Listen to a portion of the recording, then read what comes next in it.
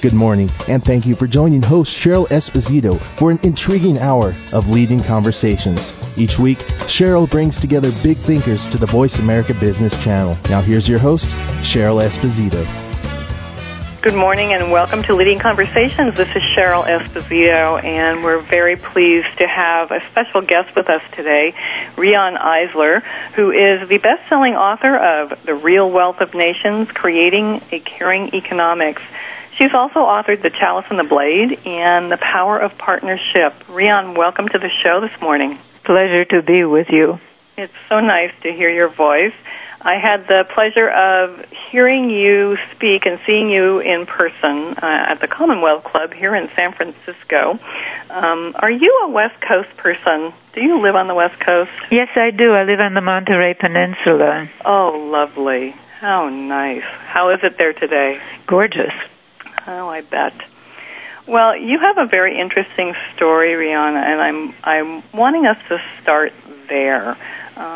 You work as a social scientist, an attorney, an author, and really a social activist over time. And you were motivated to move in that direction because of some of your beginnings as a child. Could you begin and tell us the story of that? Yes, I am very passionate about this work, and that passion really is rooted in my very early childhood experiences. I was born in Europe, in Vienna, at a time that, in terms of the new social categories that my work introduces, the partnership system and the domination system, was a time of massive regression to the domination side of these two human possibilities, the rise to power of the Nazis, first in Germany and then in my native Austria. So from one day to the next, really, my parents and I, we became hunted with license to kill. And I watched on Crystal Night, so-called because of all the glass that was shattered in Jewish homes, synagogues, businesses. I watched a gang of Gestapo men drag my father off, which was, of course, very traumatic. But I also saw something else, something that I today call spiritual courage. We're taught to think of courage as the courage to go out and kill the enemy, but I saw standing up against injustice out of love is a very different kind of courage, and that's what my mother displayed. She recognized one of the young men as a former errand boy for the family business, and she got furious. And she said, how dare you come here and do this to this man who has been so good to you? And by a miracle, and of course eventually some money passed hands, we got my father back and we escaped, but my mother could have been killed just as easily. So those experiences, and we fled to Cuba, and of course because the Nazis took everything my parents owned, I grew up in the industrial slums of Havana. And that too, that economic injustice in, Batista ruled Cuba at that time. Again, it all raised questions for me. Questions about, whether we have to have so much cruelty, so much injustice, so much violence, or whether we can move to a more just, caring way of life, a more sustainable way of life. And of course, today, I have a great deal of passion for finding out how to do that, also because I'm a mother and a grandmother, and I'm very concerned about, our present course, many of us are very aware, is simply not sustainable. Right. Well, in The Real Wealth of Nations, you actually outline an economic system and practical approaches to prove that caring actually pays in dollars and cents, and those, I quote, those are your words. And I'm hoping that you can tell us a little bit about that in our show today. We've titled the show Leadership and the Caring Revolution, because we believe that CEOs need to pay attention, and I know you do too. And so what I'd like you to do is frame your understanding of how the corporate world works and how caring can make a difference in the corporate world? My experience with corporate people is that the vast majority really want to move to a better way of doing things that doesn't wreck our natural environment, that doesn't cause suffering to so many people. And however, there is this entrenched belief somehow that, more caring practices that really do pay attention to people's needs, to a natural environment, that they're not cost effective. And that is a myth that really today we have so much data showing quite the opposite. And part of my goal in the Real Wealth of Nations is to put together some of the data. For example, simple things. The companies that are regularly listed in the Working Mothers or Fortune 500 best companies to work for, these studies show that they actually have a higher return to investment. As far as policies such as child care, one study showed that companies that invest in child care within a period of 4 years had a 500% return on investment. Oh, wow. You really can't get better than that. There are many, many, many more examples in the Real Wealth of Nations because it stands to reason, of course, actually you shouldn't really need these statistics because we all know that when people feel cared for, they come to life, don't they? Yes. They want that company to succeed. They're going to work hard to make it succeed because they want to retain their job. So you have lower absenteeism rates, far less costs, much higher retention rates. And not only that, you really do get greater productivity. And there are case histories in the book of companies, of course. But again, there is this mental block, isn't there? That somehow this soft way of doing things just isn't effective. It isn't cost effective. Right. And part of what every one of us can do is to show that is simply, one of those beliefs that is not only untrue, but very dysfunctional. Extremely dysfunctional. So I'm wondering about the concept of caring in our organizations today. I think the culture of many organizations, business organizations, is that people go to work, they do a good job. There's very little socializing that goes on these days within organizations. People tend to not live in the community they work in. There's a lot of commuting going on. People are traveling a lot. And so their friends tend not to be those people that they work with. And so there seems to be less willingness to invest emotionally, so to speak. And so does this play into kind of where we've gotten in terms of not caring so much?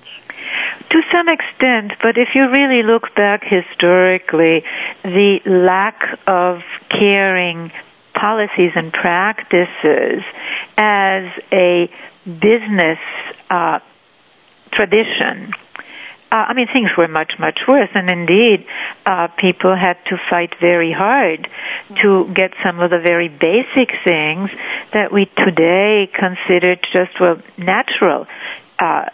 Worker safety, not, getting away from 12-hour work days, very brutal, really, treatment of employees, the sweatshops, et cetera. So in a way, we have been moving toward more caring policies and practices, but of course, that is hardly a universal movement. And we still have, terrible sweatshop practices in some of the outsourcing that's happening today. And I really do look globally because this is an inextricably interconnected world. We can't pretend anymore that what happens in a faraway place doesn't affect us.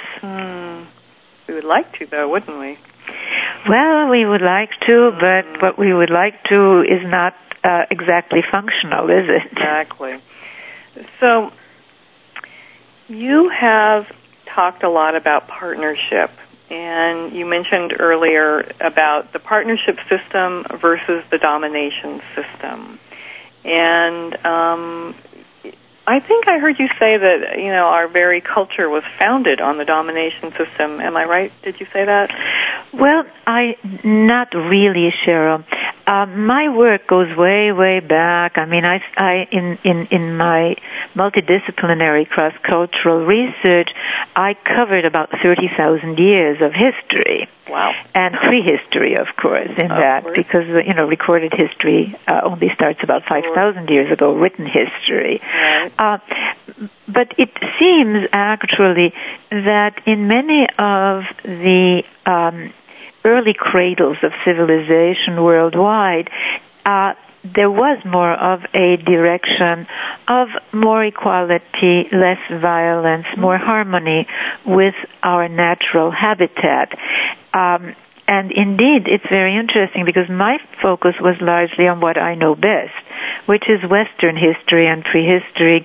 But after my book, The Chalice and the Blade, was published in Chinese, and by the way, that book is now in 23 languages. Oh, fantastic. Scholars at the Chinese Academy of Social Sciences tested my cultural transformation theory and found a similar pattern of more partnership, early direction, and then a shift to what I call the domination system. And of course, if we look at the last, say, 300 years of Western history, so much of that has been challenging one tradition of domination after another, whether it was the so-called divinely right of kings to rule over their subjects, or the, again, so-called divinely right of men to rule over the women and children in the, quote, castles of their homes, or the, again, so-called divinely ordained rule of one race over another, all the way down the line to the civil rights movement. The environmental movement challenges another tradition of domination, man's once hallowed conquest of nature, which at our level of technological development is very dangerous. Well, we have more to talk about with Riane Eisler. We'll be right back.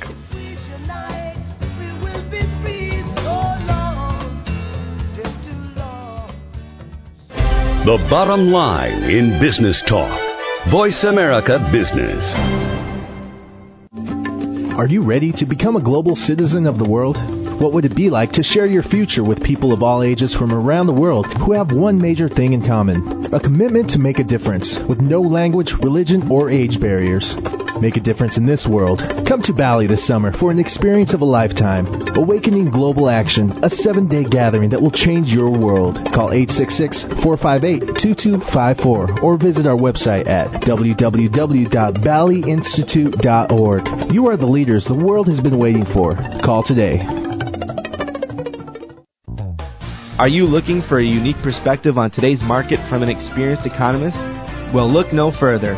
Listen to The Economic Contrarian with host Mike Norman every Wednesday at 1 p.m. Pacific Time on Business America Radio. Mike and his guests will discuss new trends in the marketplace as well as emerging companies and opportunities. So if you want in-depth analysis from a contrarian point of view, don't miss The Economic Contrarian Wednesdays at 1 p.m. Pacific Time right here on BusinessAmericaRadio.com. Leadership is not static. It evolves as you do. At Alexa Consulting, we work with CEOs, senior leaders, and leaders in transition who want to make a difference. Leaders who believe that good business is good for people, good for the world, and knows that conscious actions can have global impact. Are you ready to take your leadership to the next level? If you are, then visit our website at www.alexaconsulting.com. That's www.alexaconsulting.com. Alexa Consulting, developing leaders worldwide. Keeping you a step ahead of the changing world of business. This is Voice America Business.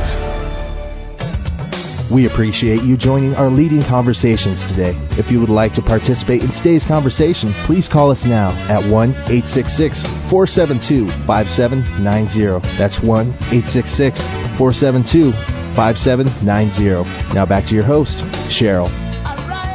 And we're back with Riane Eisler, author of Real Wealth of Nations, Creating a Caring Economics. Riane, we were speaking about the partnership system versus the domination system, and I'm curious, with all of this attention that's being paid today to the environmental movement and a move toward leadership consciousness, do you see that the partnership system really can gain some ground and move forward? I see it gaining ground. At the same time, let us be realistic here.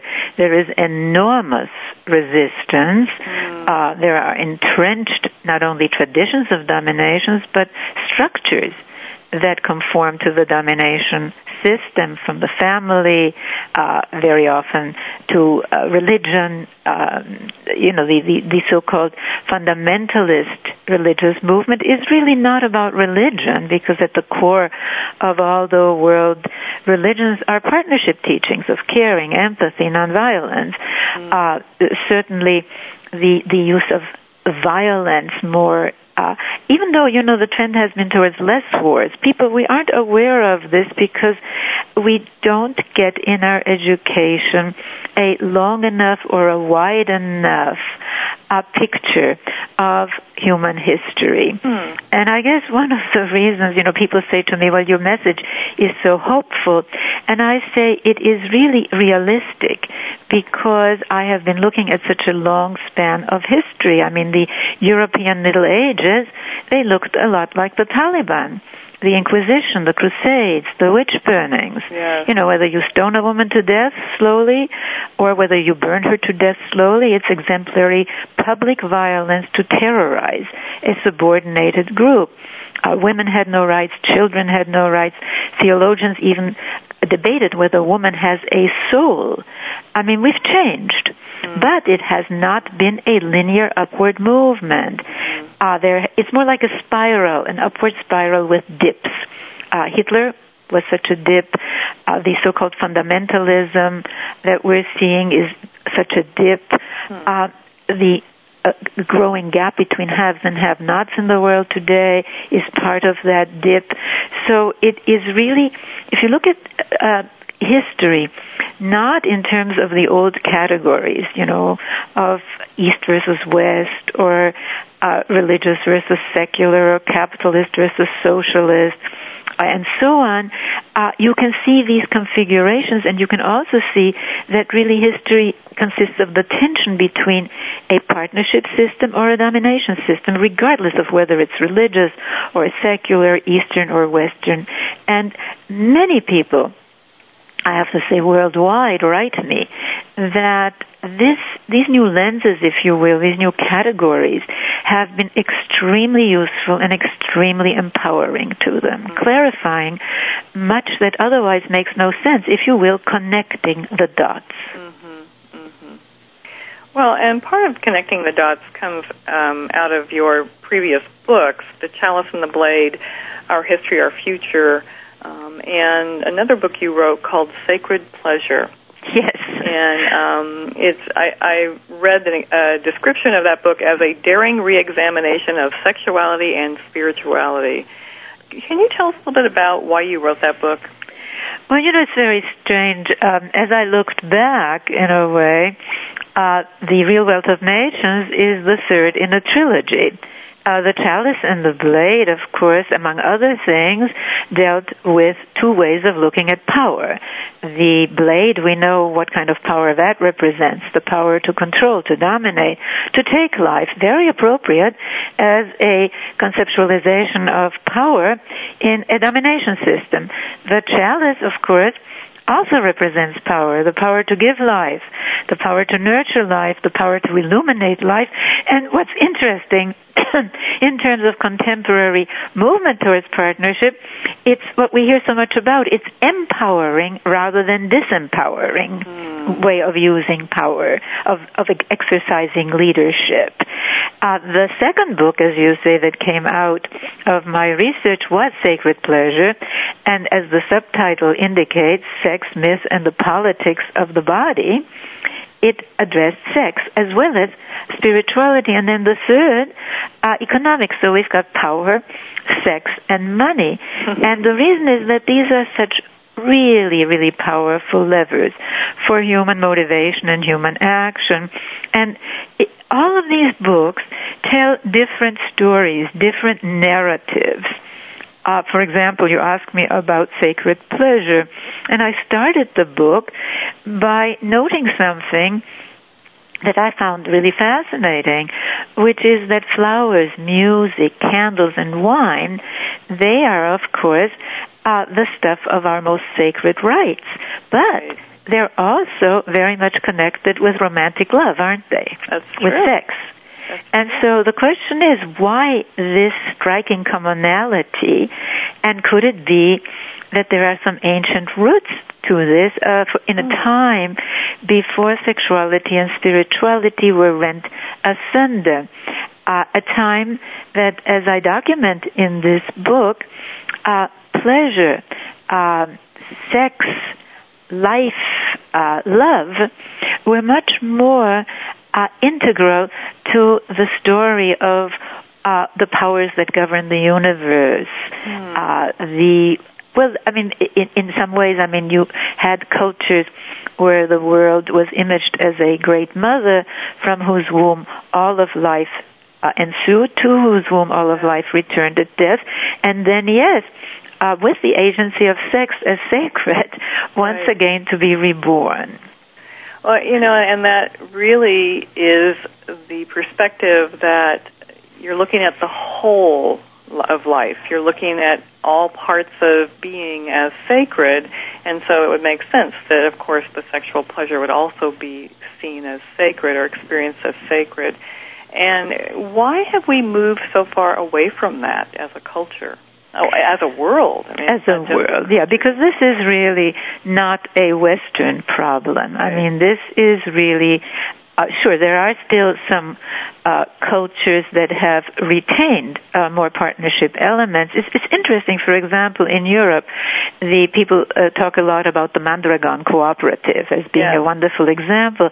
Well, that was Basque. Yeah. And the Basque language is really the only living, remaining pre-Indo-European European language, okay? Before the incursion of wave after wave of nomadic Indo-European tribes. And one of the theories, and I think it's a very credible theory, is that, as I said, in the more fertile areas of the globe, the direction, if you will, the earth was a good mother. Yes. The direction was more in this partnership direction, but that in the more arid areas, and this, by the way, seems to have gotten much, much worse with some severe climate changes, droughts, etc., a different way of living and making a living was developed, orienting more to the domination system. And when things got really bad with droughts, etc., pushing these people out of what were semi-habitable areas to, then you began to get them coming in, and they brought with them their dominator cultures. And so much of a civilization really has been this uneasy mix of some partnership elements with this strong dominator overlay. But just because it happened doesn't mean it had to happen. And the whole point, really, of this story is that cultures are human creations. Yes.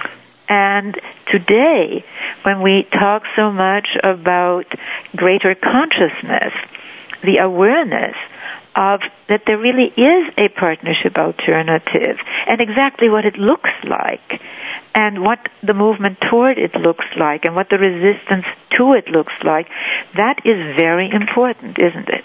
Yes, absolutely. So tell us a little bit about what that could look like. What are some of the examples of what we would be living if we were in a partnership society? Well, first I should say, Cheryl, that no society is a pure partnership or dominator culture. It's always a matter of degree. Sure. But, I mean, even in the most rigid dominator cultures, say a Mideastern theocracy or Hitler's Nazi Germany, there had to be some partnership elements for people to survive. But one of the things that my work always deals with is not just deconstruction, critique, but reconstruction. And so if you look at the contemporary landscape, you see that not only a few tribal societies here and there, but actually there's been strong movement towards partnership, and you see it most clearly in the Nordic nations, in nations like Sweden, Finland, Norway. They're not perfect, and I again and again have to say this, people seem to accept all kinds of horrible things in domination systems as just the way things are, but if you present an alternative, if it's not perfect, it's not good enough, right? We're going to find this is wrong and that is wrong. But if you look at these nations, they have, of course, the longest lifespans. They have far less crime. They're very economically prosperous. But let me just give you the configuration, because it's very, very interesting. Well, first of all, these nations were very, very poor at the beginning of the 20th century, and today they invariably rank high, not only in the United Nations Human Development Reports, but also in the World Economic Forum's Global Competitiveness Reports. So what happened? Well, what happened was the movement toward more investment in human capital, in natural capital, more caring policies, universal health care, very good child care, very generous paid parental leave, excellent educational system, but not this teaching to the test kind of stuff, right, but very child-centered education with teaching a very honored profession. But none of this happened in a vacuum. It happened because the Nordic nations have been moving more and more towards the core configuration of the partnership system. And that's what I think it's very important for us to understand, that it isn't only that they don't have these huge gaps between haves and have-nots, that they have more economic and political democracy, but there are also two areas we have to really look at. One is that these are nations where the status of women is much higher. In other words, there's much more equal partnership between the female and male halves of humanity. Women are approximately 40% of the national legislatures.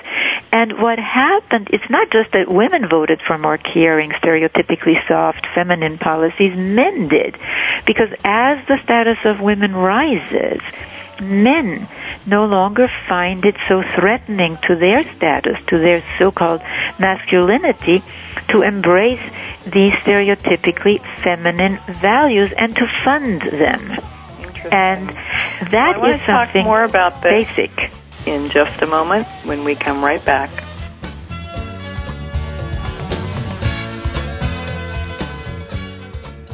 Fresh, dynamic, and totally prepared for continuing business education. Business Talk Radio. Voice America Business at voiceamerica.com. Are you ready to become a global citizen of the world?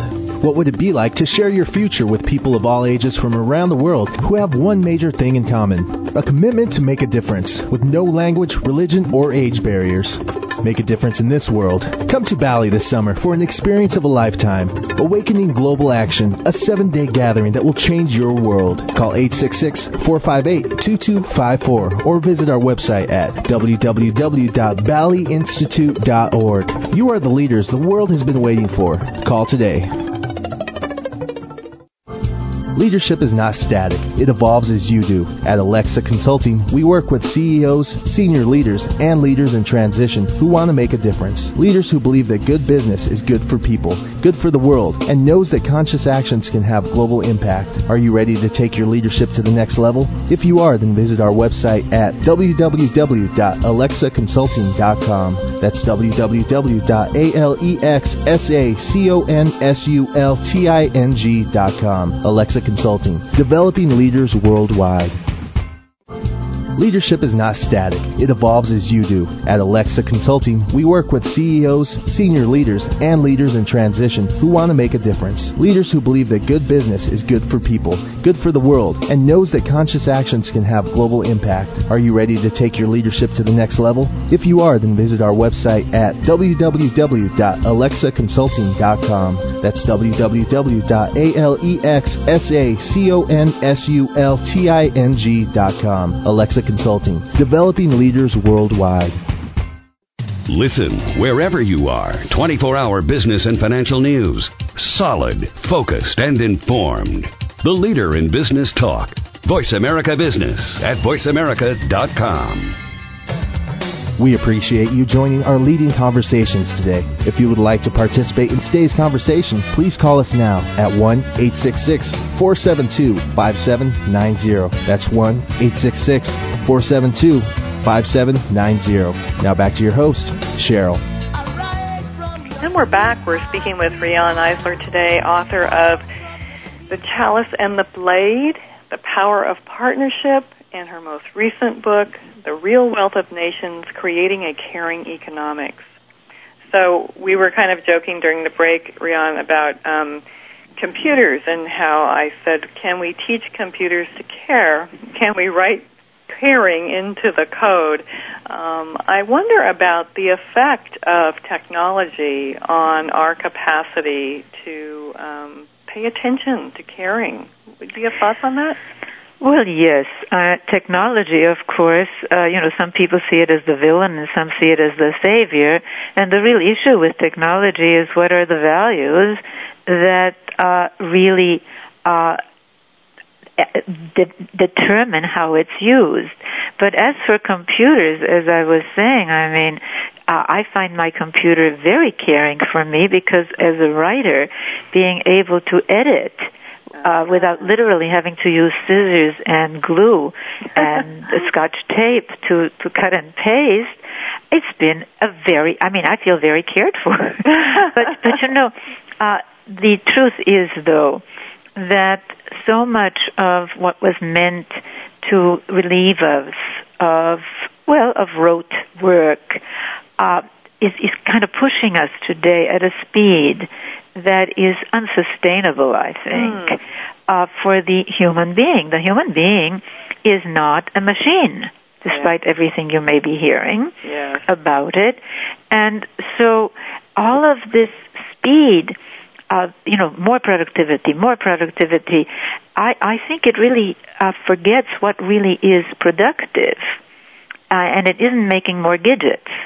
What's productive is caring for people and caring for our natural environment. And that's the starting point for the real wealth of nations, that the real wealth of nations is not financial, that it consists of the contributions of people and of nature, and that therefore we need economic systems that give visibility and value to caring for people, beginning in childhood, of the development of our human capital, and of course of nature, of our natural life support systems, and we don't have that. And this isn't a question of socialism versus capitalism. It really is a question, it goes back to what we were talking about, something that makes people uncomfortable, which is gender. But we've got an economic double standard in which caring and caregiving is stereotypically, of course, associated with the soft, the feminine, with women. And we've inherited a system in which one half of humanity, the male half of humanity, and anything associated with it is considered more important, more valuable than anything associated for the presumably inferior other half, women. And since the socialization for masculinity in a domination system is not to be like a woman, right? Because this has nothing to do with anything inherent in women and men. I happen to be married to a very caring man, and some women are not caring. Right.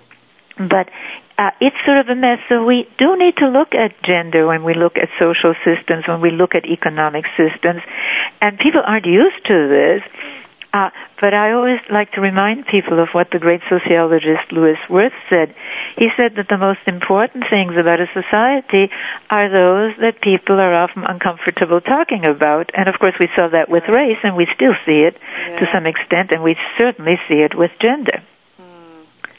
So, yes, the fact that, as we were saying, that the Nordic nations have more caring policies, have higher lifespans, have less violence, it has a lot to do with a more equal status of women and men, and with this, a giving higher priority to that which is stereotypically considered feminine. The work of caring and caregiving, be it for children, be it for the elderly. They've got a great elderly care program.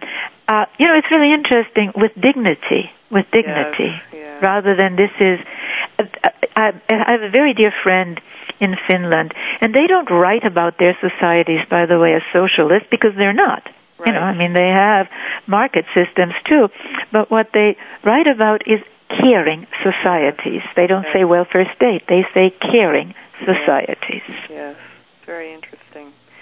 So you speak about the dominator archetype a bit, hero as dominator, and there's lots of myths and there's lots of lore about, demonstrating the hero as dominator.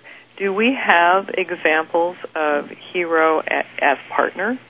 Oh, very definitely. And we see them really in contemporary history. Mandela, for example. Here's a man who was imprisoned, and yet he was able to reach out and to say, let us really work together, even with our former oppressors. I think, it's very interesting because when the Chalice and the Blade came out, there was such an enormous grassroots response that my husband and I, we wrote a workbook for groups because they were spontaneously forming study and action groups, just as study and action groups are now spontaneously forming around the real wealth of nations, by the way, which I'm really excited about. Fantastic. And we wrote a book called The Partnership Way, and one of the exercises that we had in it was, and it's been used by high school teachers, and the kids love it, is to look at TV programs, to look at films, to look at books, and identifying partnership or dominator heroes and heroines. And it's fascinating when you start doing that, because, of course, what you discover is that so much of our unconscious heritage, our socialization, has been to idealize precisely in men those qualities that make them less human: violence, conquest, killing, punishing, wait till your father gets home. And that's a miserable way of defining fatherhood. Yeah. And, of course, many men are changing it today. That's the good news. That is the good news. Do you have the belief that people are basically good? I have the belief, based on research, that we humans have the capacity for both goodness and evil. And by evil, I mean not sinfulness as it's conventionally defined, that you're being immoral if you, if you have sexual relations with somebody of the same sex or something like that. But really, when you harm other people, we have the capacity to hurt other people deliberately, for cruelty, for violence. But so much of that capacity, which of our human capacities, our capacity to care is just as rooted in our biology. In fact, I would argue even more so, because by the grace of evolution, we humans receive neurochemical rewards of pleasure. We feel great, not only when we are loved, but when we love another, whether it's a child, a parent, a lover, a friend, even a pet, right? Right. So a lot depends on our cultural surround. And my research in terms of the partnership system and the domination system was really to answer that question. What kinds of beliefs and what kind of social configuration, family, education, religion, politics, economics, support or inhibit either our capacities for caring or our capacity for cruelty, our capacity for nonviolence or our capacity for violence, and so on. That's the question for our future, not East versus West or right versus left, or you can have dominator regimes and both are right and left. We've seen it. Well, and our systems, our cultural systems, as you said earlier, have been created by human beings. And so what existed to drive people away from caring? I mean, to the point where they then created the systems that then, supported that behavior that was not caring. I mean, how would Hitler become Hitler? Well, we know, forgive me for answering so quickly, with Hitler it really started in his family. He was a very, very abused child. Very, very maltreated and abused child. But it's much more than that, because Hitler, actually he was Austrian, he was born into cultures in which authoritarian, male-dominated structures, starting in the family, but really going into the state, into all the institutions, religion, education, politics, economics, were the norm. So when people are brought up, especially in families that are very authoritarian, very punitive, I mean, the studies show, for example, in the United States, men who are brought up in these families, unless they become aware of other alternatives, they will tend to vote for punitive policies rather than caring policies. They will tend to vote, yes, for the strongman leader, right? Who uses force. Right. So, because my work looks at the whole system, starting with the primary human relations between women and men and parents and children, you get a much more accurate picture of what is needed to move forward. Interesting. Well, I want to talk a little bit more about this and how we change the conversation with Riane Eisler when we come right back.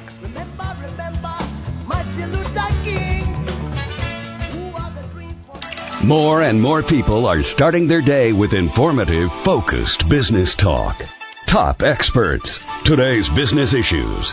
Voice America Business at voiceamerica.com. Are you ready to become a global citizen of the world?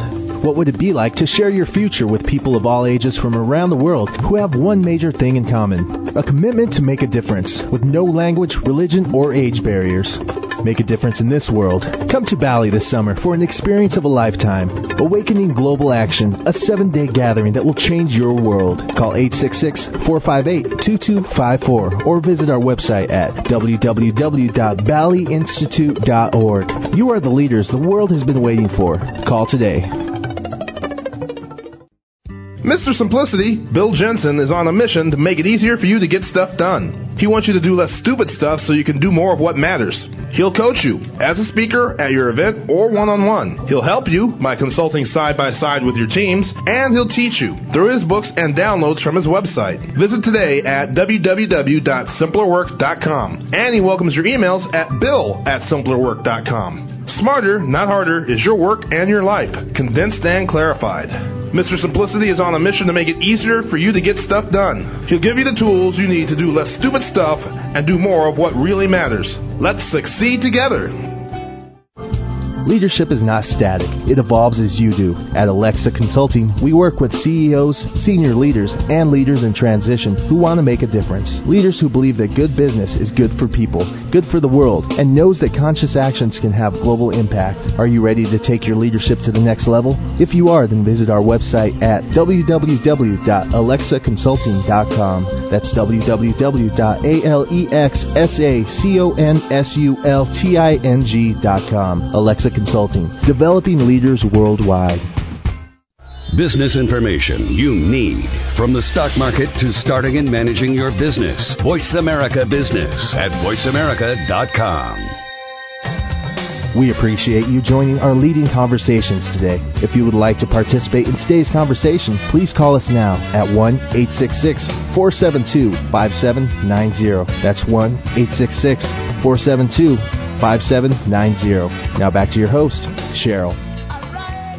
We are speaking with Riane Eisler today, author of The Real Wealth of Nations, Creating a Caring Economics. Riane, tell me about what you hope your work is used for. Well, I know that my work is being used by many people, both in terms of their own lives, their personal lives, their professional lives, and also as a tool for what's essential, changing the larger cultural and economic infrastructure, because the rewards or the lack of rewards or the punishments that the society encourages or doesn't has a huge amount to do with what people do or don't do. So, for example, in terms of the response to the Real Wealth of Nations, as I said, study and action groups are spontaneously forming, and that, I think, is something that everybody can do. People are using this book. They're sending copies of it to their elected representatives. Why? Because we haven't really talked about this. But social policies that invest in caring and caregiving are actually extremely cost-effective. Studies, for example, show that investing in high-quality early childhood education, which is, of course, investing in the development of high-quality human capital, so important, as economists tell us, for the post-industrial knowledge economy, that's one of the soundest investments, and yet we're constantly being told somehow that there is no money for caring for children, caring for people's health. And that's because of what I said, because of this unconscious devaluation of the soft or feminine. So the first step is becoming aware of this and really saying, wait a minute, there's money. It's a question of priorities. Right. You have some examples around how things that sound like they're really wonderful and caring, like in our system we have tax credits for children. But in fact, that does not help us to actually, that is not a part of a caring economics. Can you explain that? Well, it is part of a caring economics, but the problem is that if you only give the tax credit for the child, the work of caring for the child is still invisible.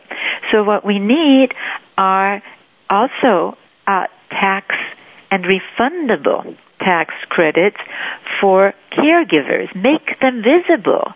Make that work visible. And that's been proposed. And when I say refundable, that means that for those who are too poor to pay taxes, they actually get a stipend. And these stipends are so really cost effective. The Nordic nations show it. You see it in the fact that if you give visibility and value also to what someone does, it really empowers them not only to be a better parent, but to have more confidence and a sense of competence in all other areas. Right. It just makes a lot of sense.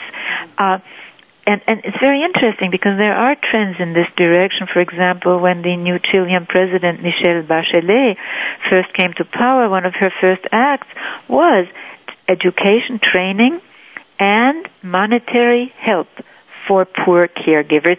I do want to say something here. People will say, well, how can you quantify the value of caring and caregiving? And not only can you, but it's being done. One salient example is that the Swiss government has been for years now doing just that, and they found that if the unpaid work of caring and caregiving in households, which is mostly still done by women, if that were included, it would be 70% of the reported Swiss GDP. I mean, we're talking about a huge economic contribution. Mm-hmm. That's huge, yeah. And so, should we write our Congress people? What should we do to Absolutely. Well, we're working on a real, on a Real Wealth of America Act. Oh. Basically, just as we have environmental impact metrics, to develop a system of metrics where any bill that's introduced would have to meet certain answer certain questions. What will be the impact on families? What will be the impact on health? What will be, you see where I'm going here? Yes, absolutely. What will be it's not just the environment. We're talking about human beings here, about people. Absolutely. What we're talking about is really changing, to begin with, the conversation, and from there changing the rules of the game. The economic indicators are very faulty, GDP and GNP. Sure. The reward system is very, very faulty. But the first step, and every one of us can do this, is to just start talking about caring and economics in the same breath, about caring economics. Mm-hmm. Call radio shows, blog about it. Just change the conversation, and people will say, well, what does that do? Well, when we moved from the Middle Ages to today, the conversation radically changed from normative ideals such as fealty, obedience. The language changed to freedom, equality. Yeah. So let's put caring and economics together, because frankly, socialism and capitalism still have they have some partnership elements, both, sure. but they have a lot of dominator elements. We need to leave those behind, and then we need to move forward. Well, the caring revolution is what you said you called the program, and that's what I'm calling for. That's wonderful. Riane, this has been such a great hour, and it's gone by so fast, and I want to make sure people know how to reach you and learn more about the work you're doing. What can they do? Well, my website is Riane Eisler, and that's RIANEEISLER, RianeEisler.com. There's another website of the Center for Partnership Studies, which is partnershipway.org. So they can get materials from those websites. They can sign up for our e-letter, the Riane News. But the main thing I really want to invite people is to become active in the caring revolution. Use the Real Wealth of Nations as what it's meant to be, a tool. A tool. Thank you so much, Riane. You're one of the great thinkers of our time, and I have been very privileged to have you with us today on Leading Conversations. So remember, everybody, think big, because the world could become a better place because of a conversation that matters. This is Cheryl Esposito.